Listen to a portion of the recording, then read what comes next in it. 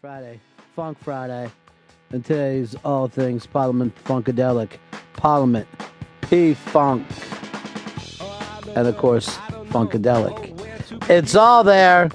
Today's artist of the day, all things P-Funk. Go grab 5 quick songs off the iBang. We have them all listed as Parliament Funkadelic, but you know that they all come in and out. They were like the original Wu-Tang Clan, where sometimes you see some of them, then the other guys break up, then they're all back together. It's a nice rotating cast. Yeah. So that's up on the iBank today, because it's February, Artist Month, for the playlist. It'll be a single artist a day. Chris Stanley, Monday, will be giving us his Warren Zevons. I can't wait. Now, Blow your fucking head off. oh, it will, because never before has anybody ever put Werewolves of London up there 5 different times. It's not going to be the playlist, man. I know Werewolves of London, very popular. It's a good song. 5 times in a row, though? Why don't you break it up a little bit? Well, there's a lot of different live versions that sometimes he changes. What's your favorite song right now? Oh, goddamn. Maybe A Dirty Life and Times. That's a good one. Mine has always been Carmelita, but that Desperados Under the Eaves is such a fucking great song. All right, it is the Ron and Fez show, and here in New York City, I believe it's Flags Half-Mast Day with the mayor, Ed Koch, passing away.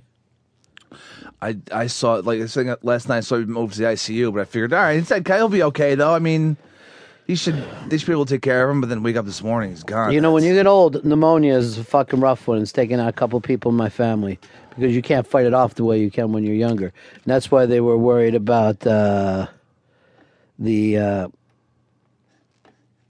first President Bush. He had pneumonia this year. And it's very touch and go once you get to a certain age, no matter what kind of health care you have, no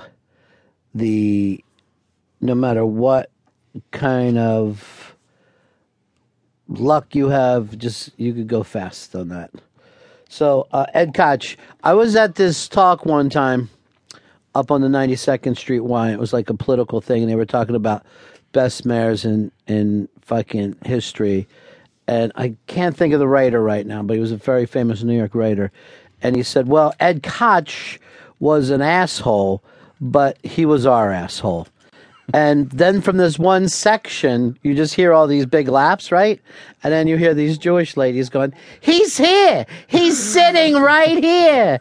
And everybody was so fucking glad to see him. And we had him on the show about 4 or 5 years ago.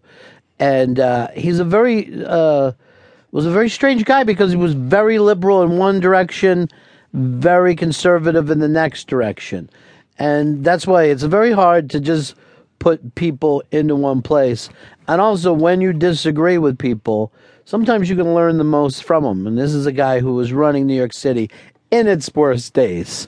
Yeah. So you could either blame that on him or say that he maybe saved the city from even getting worse. He was in that great the 1977 documentary about New York City. He was they had him as a talking head, talking about how fucking crazy it was. Ed Koch was great. Here's Brian. Brian, you're on the Run and Fest show. Yeah, I got a spy report. Spy report. Spy report. Dan Marino, the legendary QB, has a child out of wedlock that goes as far back as 2005. But can I ask you a question? Why would anybody care about this?